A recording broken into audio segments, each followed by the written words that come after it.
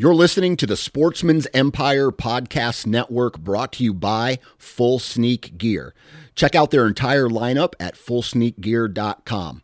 Also be sure to check out our entire stable of podcasts at sportsmansempire.com.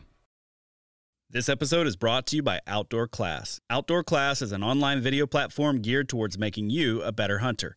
Watch instructional videos taught by hunting experts like Remy Warren, Randy Newberg, and Corey Jacobson. After the hunt, learn how to prepare your harvest from world-class wild game chefs like Hank Shaw and Jamie Tagan. Whether it's your first year hunting or you grew up doing it, Outdoor Class will take your skills up a notch. Use code EMPIRE20 at checkout to save 20% off. Visit OutdoorClass.com to learn more.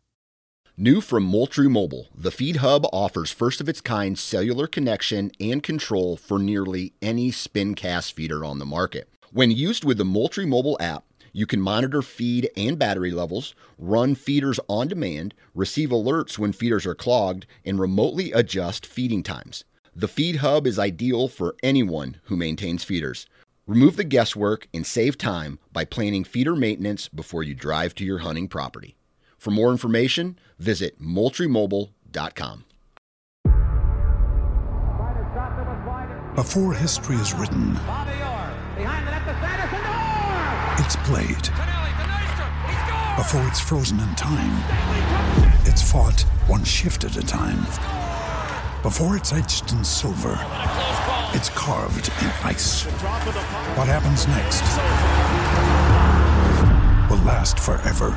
The Stanley Cup Final on ABC and ESPN Plus begins Saturday. This is the Average Conservationist podcast, brought to you by Outdoor Class and in partner with 2% for Conservation. Outdoor Class is the new single source of premium outdoor education from trusted, knowledgeable experts. For hunters committed to improving their skills, Outdoor Class is the only subscription-based e-learning platform that provides unlimited access to video lessons from the world's most respected experts covering topics across a hunter's entire journey. Learn from industry leaders like Corey Jacobson, Randy Newberg, Remy Warren, and other prominent personalities in the organizations. Sign up today and use code AVERAGE to save 20%. 2% for Conservation's mission is to create an alliance of businesses and individuals that ensure the future of hunting and angling by committing their time and dollars to fish and wildlife. 1% of your time plus 1% of your money equals 2% for conservation. 2% helps businesses and people pair with conservation causes to support things that fit what they care about. Whether you're into fishing, hunting, or just getting outdoors, 2% can help you not only start giving back to wildlife, but get certified for it. Getting 2% certified means you've made the same commitment as popular brands like Sitka, Stone Glacier, and Seek Outside in giving at least 1% of your time and dollars back to wildlife. But it's not just for outdoor companies. Breweries, contractors, coffee roasters, and even piano repair companies have earned 2% certification and stand out as leaders in their communities for doing so. Businesses that are committed to conservation deserve your business when you shop. Learn more about 2% for Conservation at fishandwildlife.org. That's fishandwildlife.org.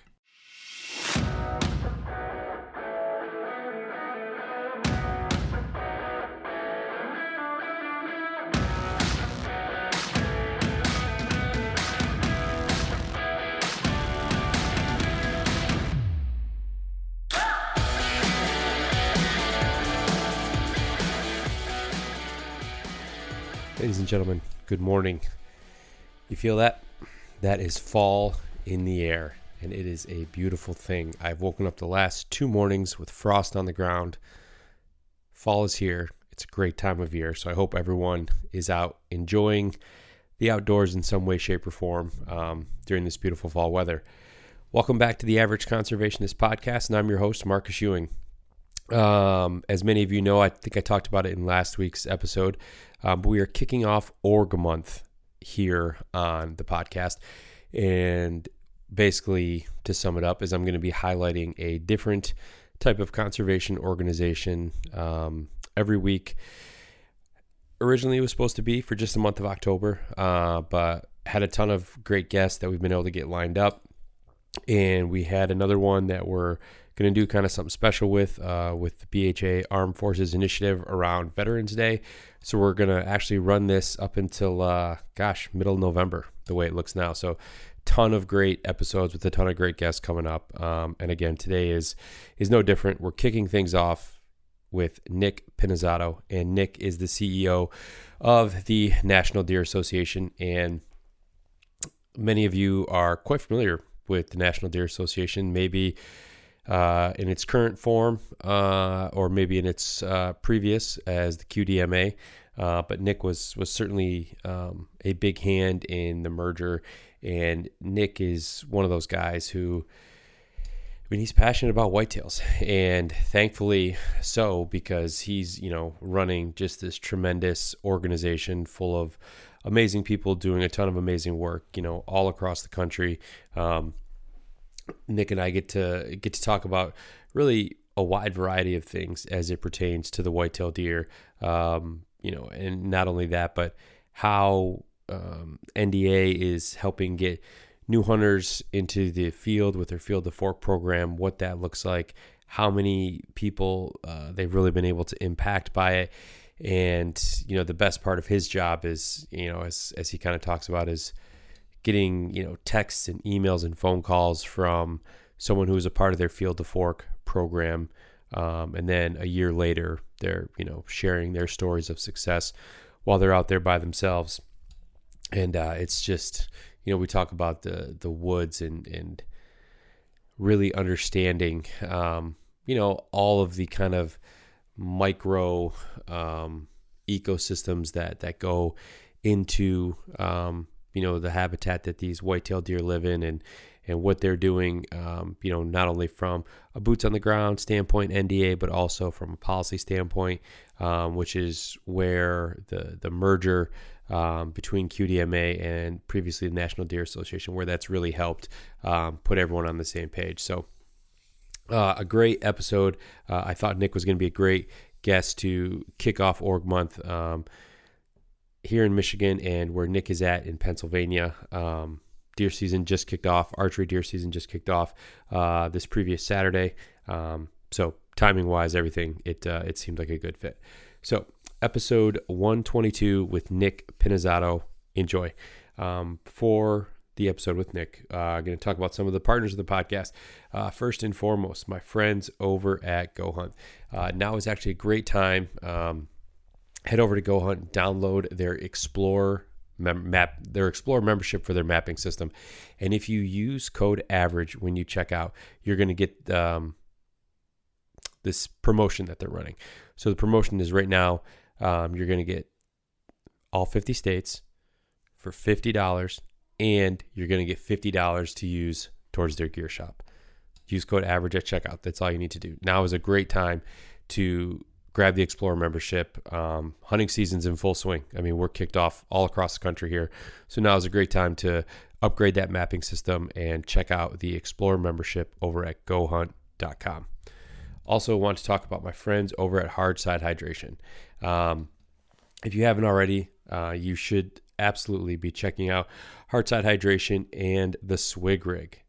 Yeah, that's right. If you're looking for something that's rugged and dependable, the Swig Rig hydration setup is all that you need for your backcountry pursuits. Head over to hardsidehydration.com, and what the Swig Rig does is it converts any Nalgene bottle into your hydration setup, and it gives you it's going to give you an option that's easy to clean, easy to access, and allows you peace of mind that your hydration setup isn't going to fail you. What I've also found is, even for us whitetail hunters, just having it in your pack and something that you're not having to constantly reach for, unscrew a bottle, pull a bottle out of your pack, thermos, whatever it is, Swig Rig, just grab the hose, bite valve, good to go, less movement, it's quieter, which means you're going to set yourself up for a successful hunt. So head over to hardsidehydration.com and check out the Swig Rig. All right. Well, good morning, Nick. Welcome to the show. How are you?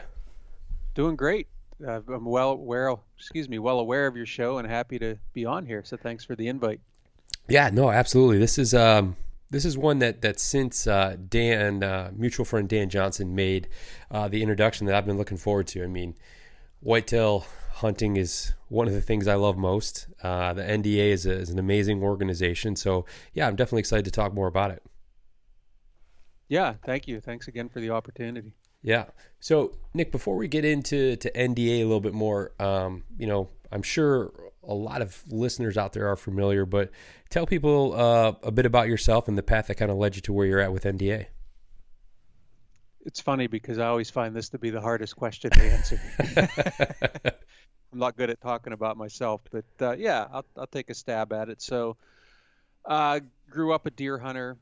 I was always fascinated by deer, even before I could hunt deer. I used to tell deer hunting stories, and I'd never deer hunted in my life. So, I like it. That passion hasn't changed at all. And I grew up in Pennsylvania, which obviously is one of the top deer hunting states. And it's funny, I always tell the story. Growing up, I just assumed that everybody deer hunted. Right.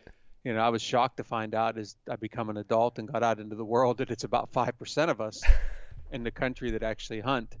And so where I grew up, it was, we got the first day of school off, the first day of deer season, or like we would say the first day of buck, we would get off for school. So I got it honestly. I can't say, though, that I set out for a career working with deer necessarily. I just wanted to go to college and get a degree and find a decent job. But my entire career has been in conservation. So I've done a lot of work in water quality, stream and river restoration type work for about the first half of my career. Then I got into wildlife, waterfowl for a little while, and then anti-hunting issues with the Sportsman's Alliance before landing with the National Deer Association, which actually that's been going on for about 7 years now. Someone asked me the other day how long it's been. Like, man, time flies when you're having fun. So there you go. Yeah, but no, I love what I do. It's a great organization. As you said, I was a life member of, we were known as the QDMA. I was a life member years ago. And so to find myself in the role I'm in now is, I don't take that for granted. It's a fortunate spot, but it's an important job too. We do a lot of great things for wild deer hunters and habitat. Yeah, no, it's funny you talk about your upbringing there, because I'm in Michigan here. So between Michigan and Pennsylvania, I mean, those are two states that are just steeped in hunting and outdoor tradition. And the fact that you made the reference to having the first day of buck season, for us, it's first day of rifle season. And I grew up in a rural part of northern lower Michigan. And yeah, same thing. We had November 15th. We had it off every year as long as it was on a weekday.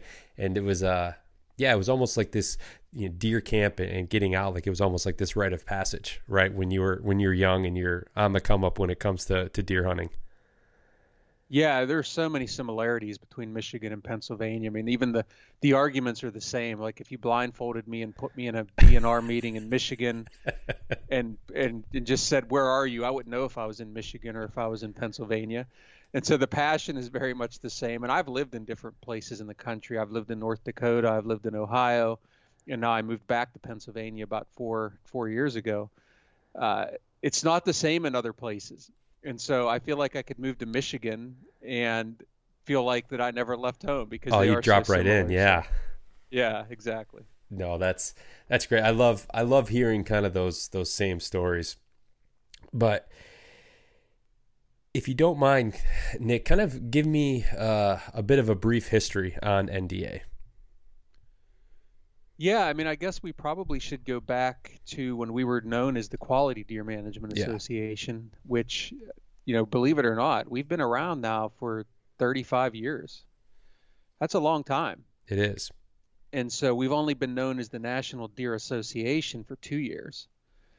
And it's interesting, so many people became attracted to us back in the initial QDMA days. And at that time, the focus was more on really letting younger deer walk, to have older bucks in the age class, to do habitat work, improve your property. Here's how you can have older deer. And it wasn't for everybody. There were a lot of people that were really opposed to that. I know actually growing up in Pennsylvania, and I know you've had the same thing in Michigan, a lot of people were just okay with shooting 18-year-old deer and happy with that and didn't want to be told they had to wait.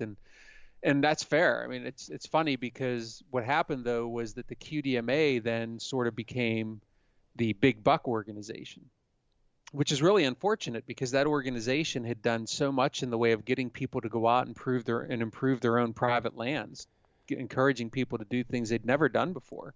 And the education, the outreach, the science, the research, that got overshadowed, I think, because Sportsmen thought it was, you have to own land and you have to chase big bucks to be part of this. Right. And so when we did the merger a couple years ago, that was a great time to do things like change the name, sort of leave that old mantra behind. We also have really evolved as an organization, and we still certainly work on habitat. We teach people, we have all the resources in the world to teach people to do great habitat on their properties, whether you're talking about a food plot or timber stand improvement, all of these things. So we're still doing that very much so. We still believe in a balanced age class of deer. It's just a more natural environment for deer. So we still believe in that. But we do a ton of things for introducing new hunters to the sport through our Field to Fork program. It's been a tremendous program for us. So bringing on people who've always wanted to try hunting but never had the chance. I mean, we're doing close to 50 of these a year now, just our organization. So we're very proud of that. Policy. We do so much in the way of deer policy and hunting policy for folks that the average hunter sitting there listening to your show, they don't really want to get too involved in that, but they want to know that somebody's working on it. Right. And so, we do a ton of work on that and make it as easy as with a few clicks of the mouse, you can be writing your legislator about an issue that's important to you. We've done a ton of stuff in Michigan where you're sitting at and continue to do that. And so we have just really evolved as an organization. This is a place for anybody who deer hunts. If you care about deer, we don't care what kind of buck you shoot, frankly. We just care that you're doing good stuff for deer hunters and habitat. I mean, that's our mission. We ensure the future wild deer, wildlife habitat, and hunting. There's nothing in there about big bucks and all that stuff. We like to shoot them. I like to chase them myself. Oh, yeah, absolutely. But so that's sort of the evolution of the organization. I'm really proud of where we are right now. We're very healthy as an organization. We're in a good position, and we're looking to protect our organization for the future. So what can we do now so that 20 years from now, this is a very well taken care of and powerful organization? Yeah. What was that merger like? Because I know, like you kind of referenced there a few years back when it was the QDMA, it merged with, was it National Deer Alliance? Is that right? Yes, that's correct. Yeah. Okay. I just want to make sure I had the verbiage right there. And I mean, what did that look like from an organizational standpoint? Was it pretty fluid? Did you guys have to change a lot of, maybe like the mission, or was it still, very centric on the habitat and deer quality and population and all that stuff? People are often surprised at my answer when I get that question. I've been asked that a number of times. I think it was pretty easy, to be honest with you. The hardest part was there are a couple things. So the first thing is when you first float the idea that this would be a good thing, there's the reaction, right? Like you don't know. It's like knocking on somebody's door.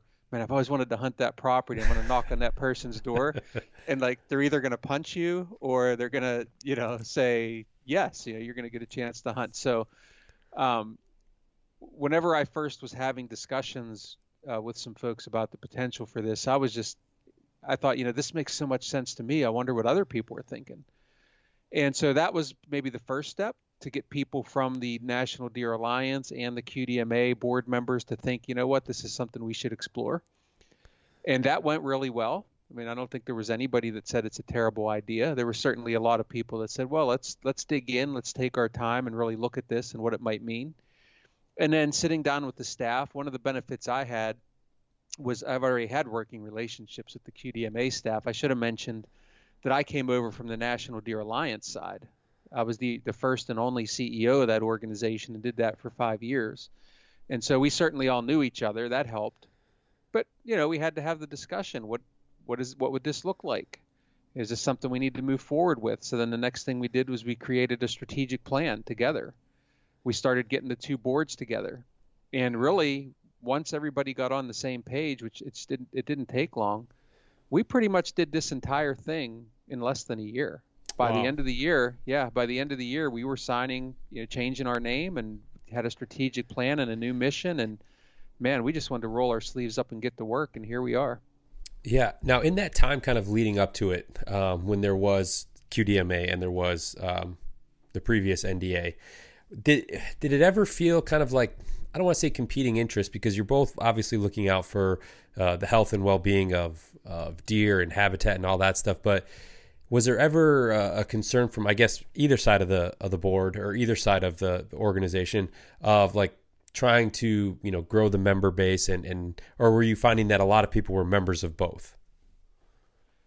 Well, it's interesting. A lot of people may not be aware that the NDA, the old NDA, the Alliance, was actually created by QDMA. Okay. Yeah, and it was created to work just on policy. And so that was the big difference. At the Deere Alliance, all we did was policy work. We didn't get into all the things that the QDMA was getting into at the time. And we worked quite well together. It was a nice compliment. So that went well. We also didn't charge for a membership at the old NDA. You could just sign up with an email. Okay. And so we weren't competing with members. There may have been a little competition in terms of like corporate sponsors and so on, but it was minimal. It didn't take a lot of money to run the old NDA. And so, no, I think that went well. But what it came down to was I always felt this way, and I think others did too. I never felt that the old NDA should have existed. I just felt like that the QDMA at the time should have changed the name at that time and moved forward, as opposed to having two separate organizations. As a matter of fact, the funny part of that story is I was kind of opposed to the idea of creating the NDA and never saw myself sitting in the seat to run it. And that's how it ended up, you know, long story short there. But hey, we're back together now. We're headed down the road. And, you know, it's funny. We don't even talk about merger here anymore so much. We're past that and doing some really good stuff. Yeah, no, absolutely. And how has it been now with everything, you know, essentially all under one roof and, you know, policy, habitat work, all that, you know, being able to tackle that all at once in a big joint effort? Have you noticed a lot of really positive results having everything kind of under one umbrella now? Well, I think it starts with a great team, and we have a great team here. We have a group of people that are just really passionate about our mission, that's the focus. We don't do a single thing in this organization without asking ourselves the question, what does this do for deer habitat or hunters? If it doesn't do anything for those things, we don't do it. We don't waste money on it. We don't waste time on it. And so we're laser focused. We're lean. We're much leaner than what we were. So like I said, the business is good. That's been seamless. I mean, we want to do stuff. We want to do it well. And if there's more stuff to do that's going to help deer habitat or hunting, then we're going to do it. But we're not going to do stuff just to do it. And we're not going to be big just for the sake of being big. I mean, I think that's wasteful. I think that we've proven that we can do. We actually, last year when we give our end of year report to the board, we broke many records in this organization in terms of number of educational pieces that we put out, number of videos produced, number of press releases, our budget. You know, the last 2 years have been a couple of the best budget years in the history of our organization, and we did that with less people. And so it's about getting the right people and being laser focused, not wasting money on things. And so it's been seamless. Like I said, once we had the merger done, we never looked back. We just moved forward. Yeah, no, that's awesome.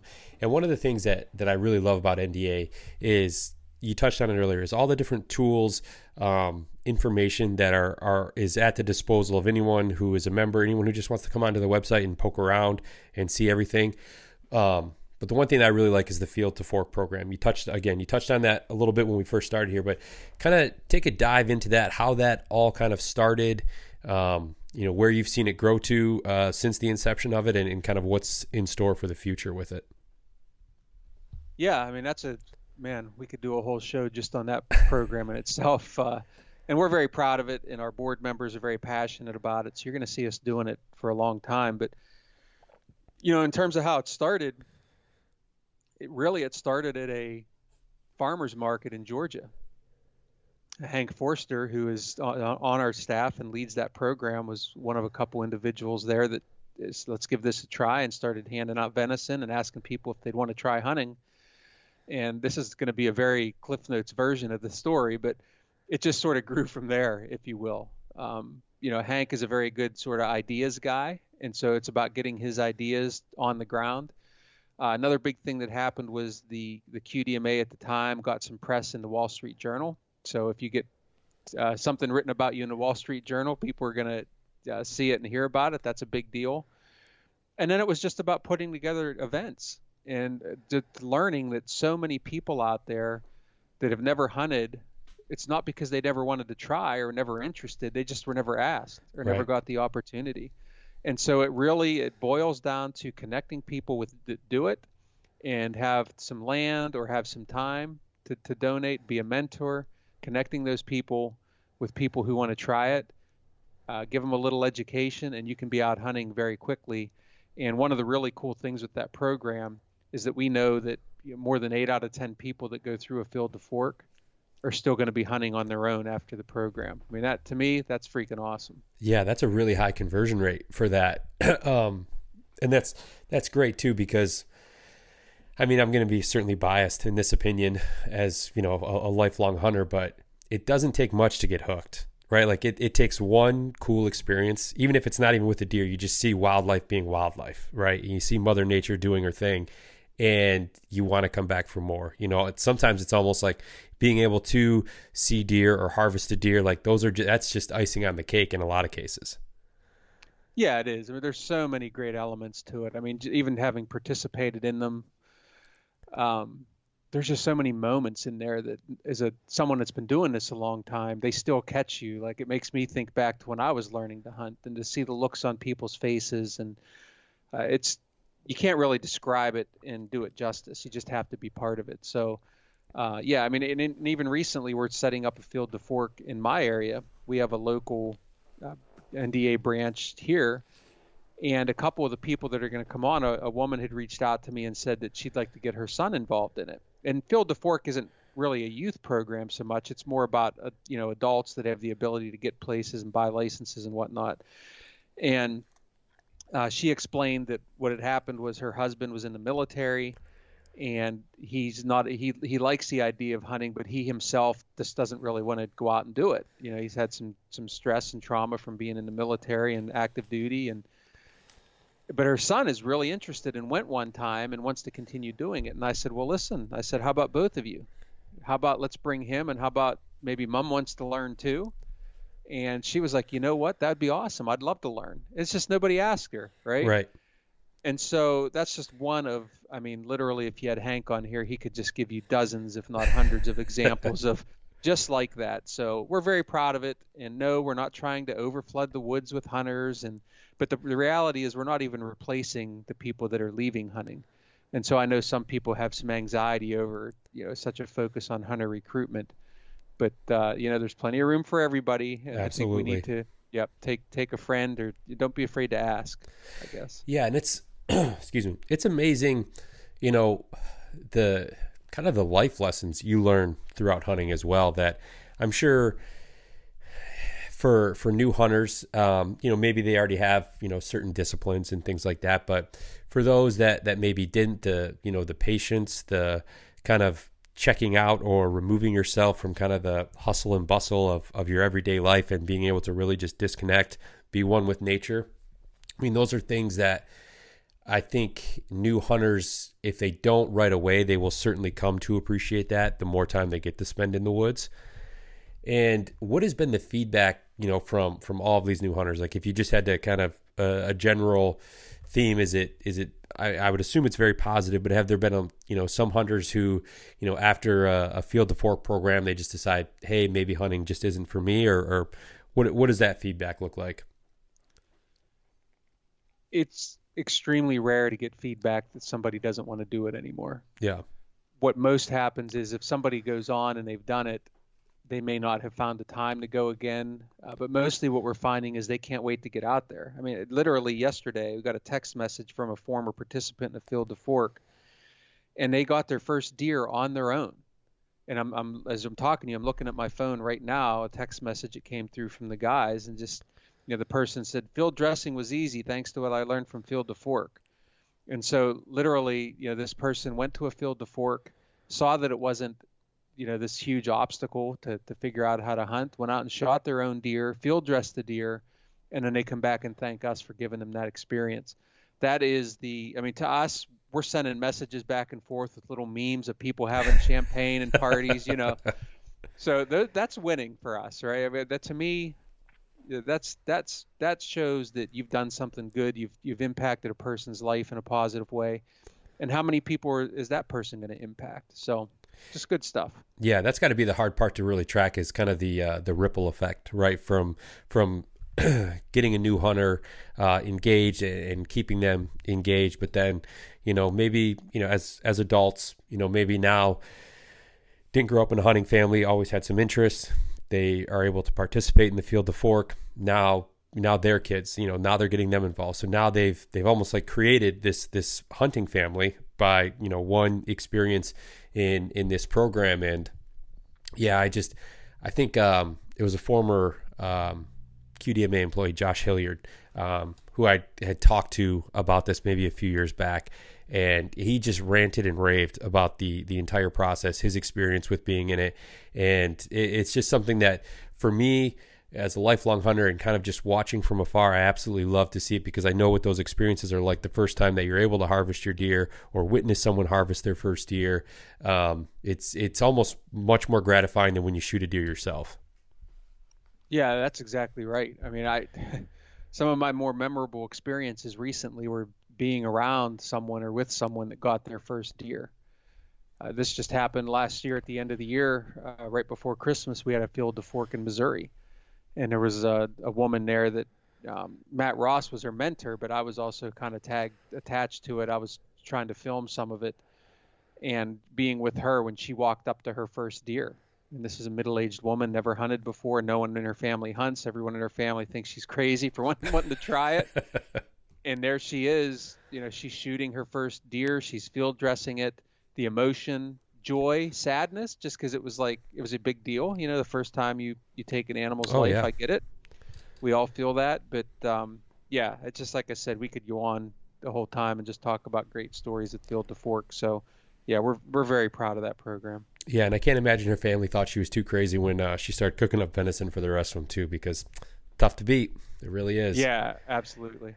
So from a membership standpoint, Nick, what is NDA doing to really keep, their members and their volunteers, motivated, wanting to keep them coming back? I mean, is it just, a love for deer hunting that they have, or is there just, besides the Field to Fork, other just great programs that they can get involved in that make it super easy for them? Yeah, I mean, nobody does what we do, for deer exactly like we do for whitetails, especially. There are other groups out there, but they don't do what we do. Like I said, we do policy. We do the on-the-ground habitat. We do the science and education. Nobody does that.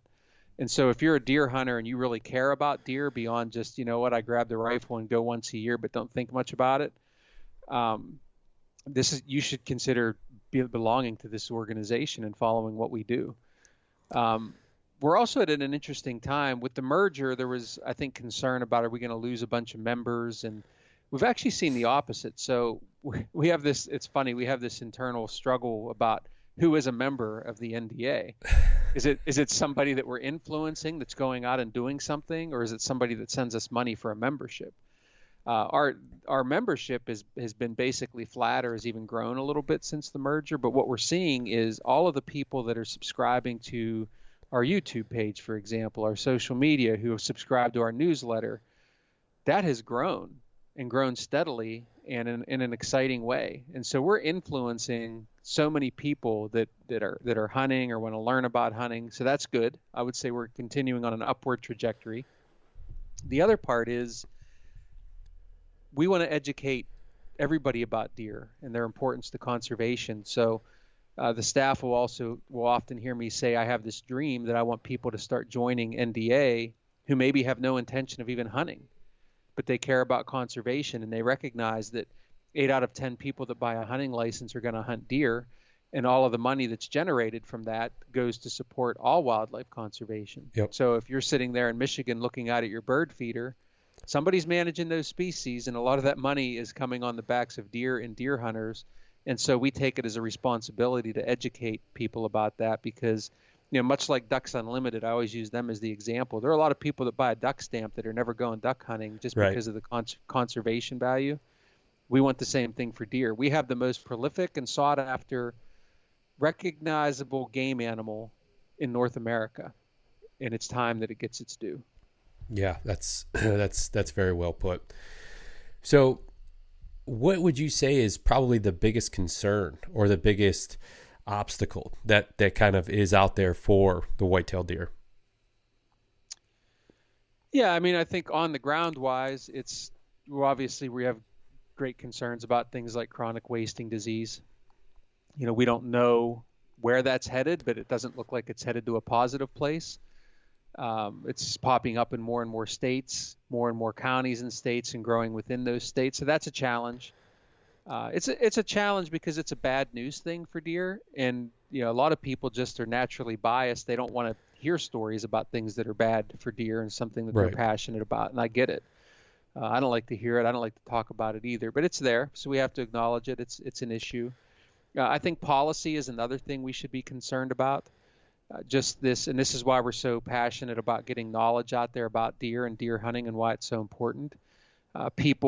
You see a lot of crazy things happening in municipal areas or more built up areas where deer are getting overpopulated, and you're starting to see things like communities banding together to fight deer hunting because they don't want to see hunting. And so just a lack of understanding. It's a bad policy.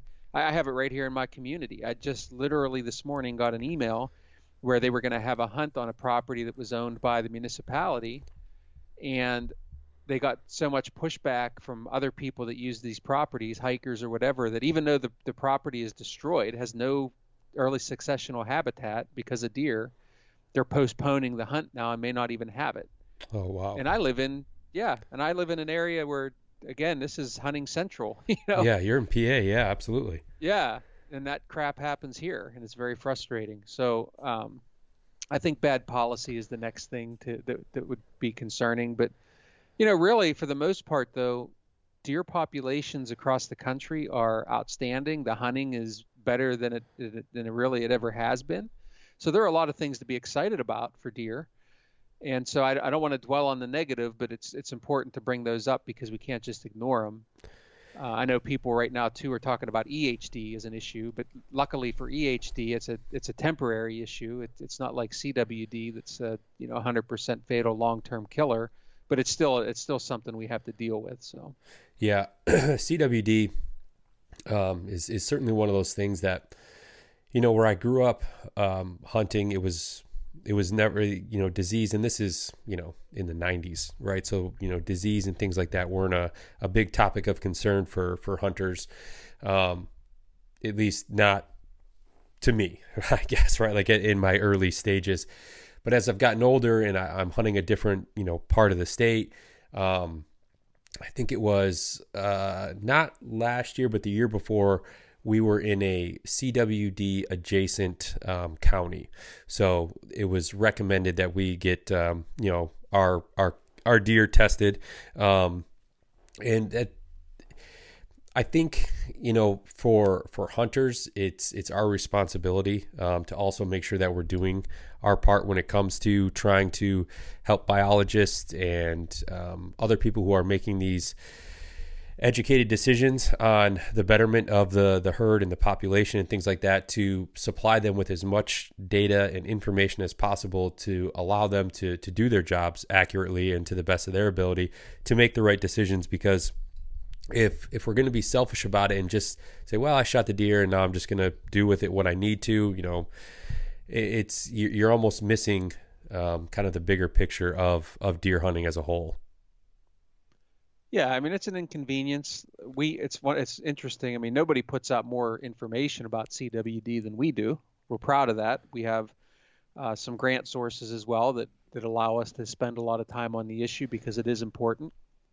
But like I said, it's bad news. And so we also know if we put out, like today our newsletter went out, and anytime we put it out with a headliner about CWD, you can just see nobody's clicking through to read it because they don't want to hear about it. Yeah. And I get it, but that doesn't mean it's not there. I mean, just because you ignore it doesn't mean it doesn't exist. And so we continue to push hard on it. We want to see sampling. We want people getting their deer tested. And it's not a huge inconvenience. I think people get nervous about something that they don't understand a whole lot. I mean, my property that I own is in a CWD management area. And so, okay, I got to do a couple extra things. I got to not leave with certain parts before I bring it home. And I like to drop my head in a bin and get it tested and make sure it's not positive. That's not a big deal. It's not a huge deal. it's the least we can do to try to help get a handle on the issue. Where do you see kind of the overall landscape of deer hunting? I mean, you're obviously in a position where you have just a ton of information and data kind of at your disposal, whether it's from a policy side of things, a population and number side of things. Where do you see things in the next 5, 10, 15 years as it pertains to both the population and kind of the policy side of things? Well, on the policy and just the growth of the sport, we're hoping to see growth there. We're seeing some encouraging signs. I mean, more and more people, frankly, the pandemic was helpful in that regard. People having meat shortages, and it really pushed some people to say, you know what, maybe I could get my own protein out there. So that was helpful.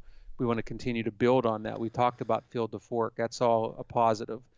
In terms of populations, I think for us, it's not about a number as much as balance. We want to make sure that there are not too many deer for the habitat that's available to support them. And so how do we do that? Well, we make sure that we harvest enough antlerless deer, which, by the way, we didn't get into that as a concern. I think we're seeing some things across the country that are a little bit concerning, that people aren't shooting enough does. And we think that may be because they're sitting there waiting for a certain buck, and they're worried that it'll ruin their opportunity to doe. So we got to get education out there and get people filling doe tags. But at any rate, it's about the number of deer that are that can be sustained based on their habitat. So you can either really reduce deer numbers, or you can really improve habitat, or in a perfect scenario, you're doing a little bit of both. And that's really what we advocate for. Let's do both. Let's have the right size deer population for the habitat that can support it. You're going to have less deer conflicts that way, less deer getting hit on roads, just less problems. And so I don't know. I don't see any reason why deer hunting itself won't continue to be very healthy, and there'll be plenty of deer for people to hunt. And in my lifetime and your lifetime, there's never been a better time to hunt deer than right now. So there's no reason we can't keep that going. Yeah, no, I completely agree. So going back to what we talked about kind of when we kicked off the conversation here, is you didn't necessarily set out to work with deer as kind of a lifelong goal, but since being in that position, for previously with the NDA, with previous stint with the previous NDA, and then now with the Deer Alliance, or the Deer Association, excuse me. What's your favorite part of the job? What is it that kind of keeps you motivated, getting up every morning and hard charging to make sure that everything is in place and needs to be where it should be, and that the outlook continues to be bright? I think the number one thing is just the mission. It is such an important mission, and a great responsibility to look after this animal, to look after our sport, to do the types of things we do. So that's number one. It's easy to get up knowing that when you go to work that day, you're working for something that is so important and you're making a difference. But the other thing is our team. The passion that this team has and how hard they work is inspiring to me. I tell our team all the time, like, listen, like, I'm a fan of you guys, and we're fans of each other. We're all fans of each other's work here. And we just brought on a new hire here recently, and she said one of the things that really attracted me and wanted to be part of this was just because of the culture there. And so the culture drives me, the passion of our board of directors. We have so many people that just give their time for this issue that's so important. Our funders, our private donors that give money to support this issue. So I'll just say that it's easy to get up to go do this job. It's a responsibility. It's still work. It's not all fun and games. People sometimes think my suitcase is always packed and I'm on a hunt somewhere all over the country. That's just not true. It's just not true at all. And it's just, again, it's easy to get up to do. It's an important mission. Yeah. And so it's all of those things. Yeah. I'll tell you what, I've been kind of noticing it throughout the course of our conversation here, Nick.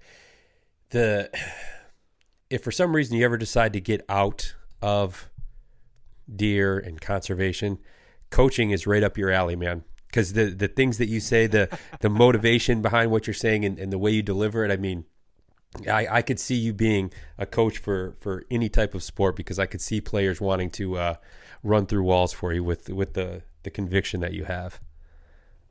Well, I'll take that as a compliment. I am a coach, so I coach baseball. Oh, there you go.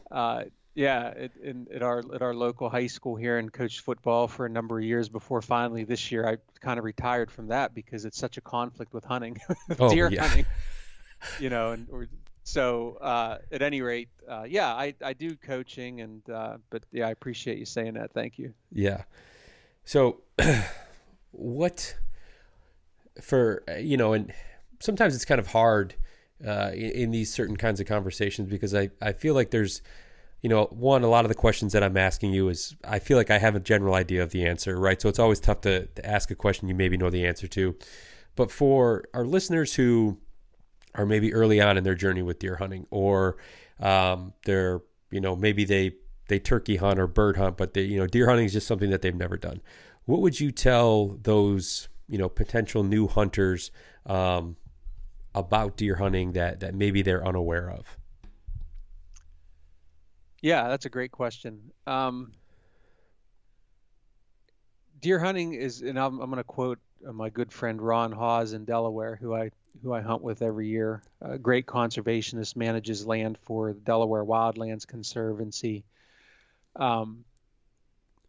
Deer hunting it's a journey. It's an adventure, and we often, especially society, we're often driven toward an outcome, a particular outcome. Maybe it's shooting a certain deer, but that's the smallest part of it.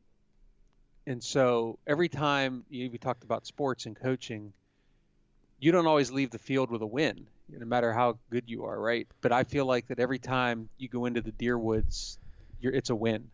It's a win because you're blessed to be able to be there. It's a win because you're going to learn so much, not just about deer, but just about wildlife and how it interacts with its environment. You're going to recharge your batteries because you're there thinking about that experience and hopefully not something else that you're burdened with.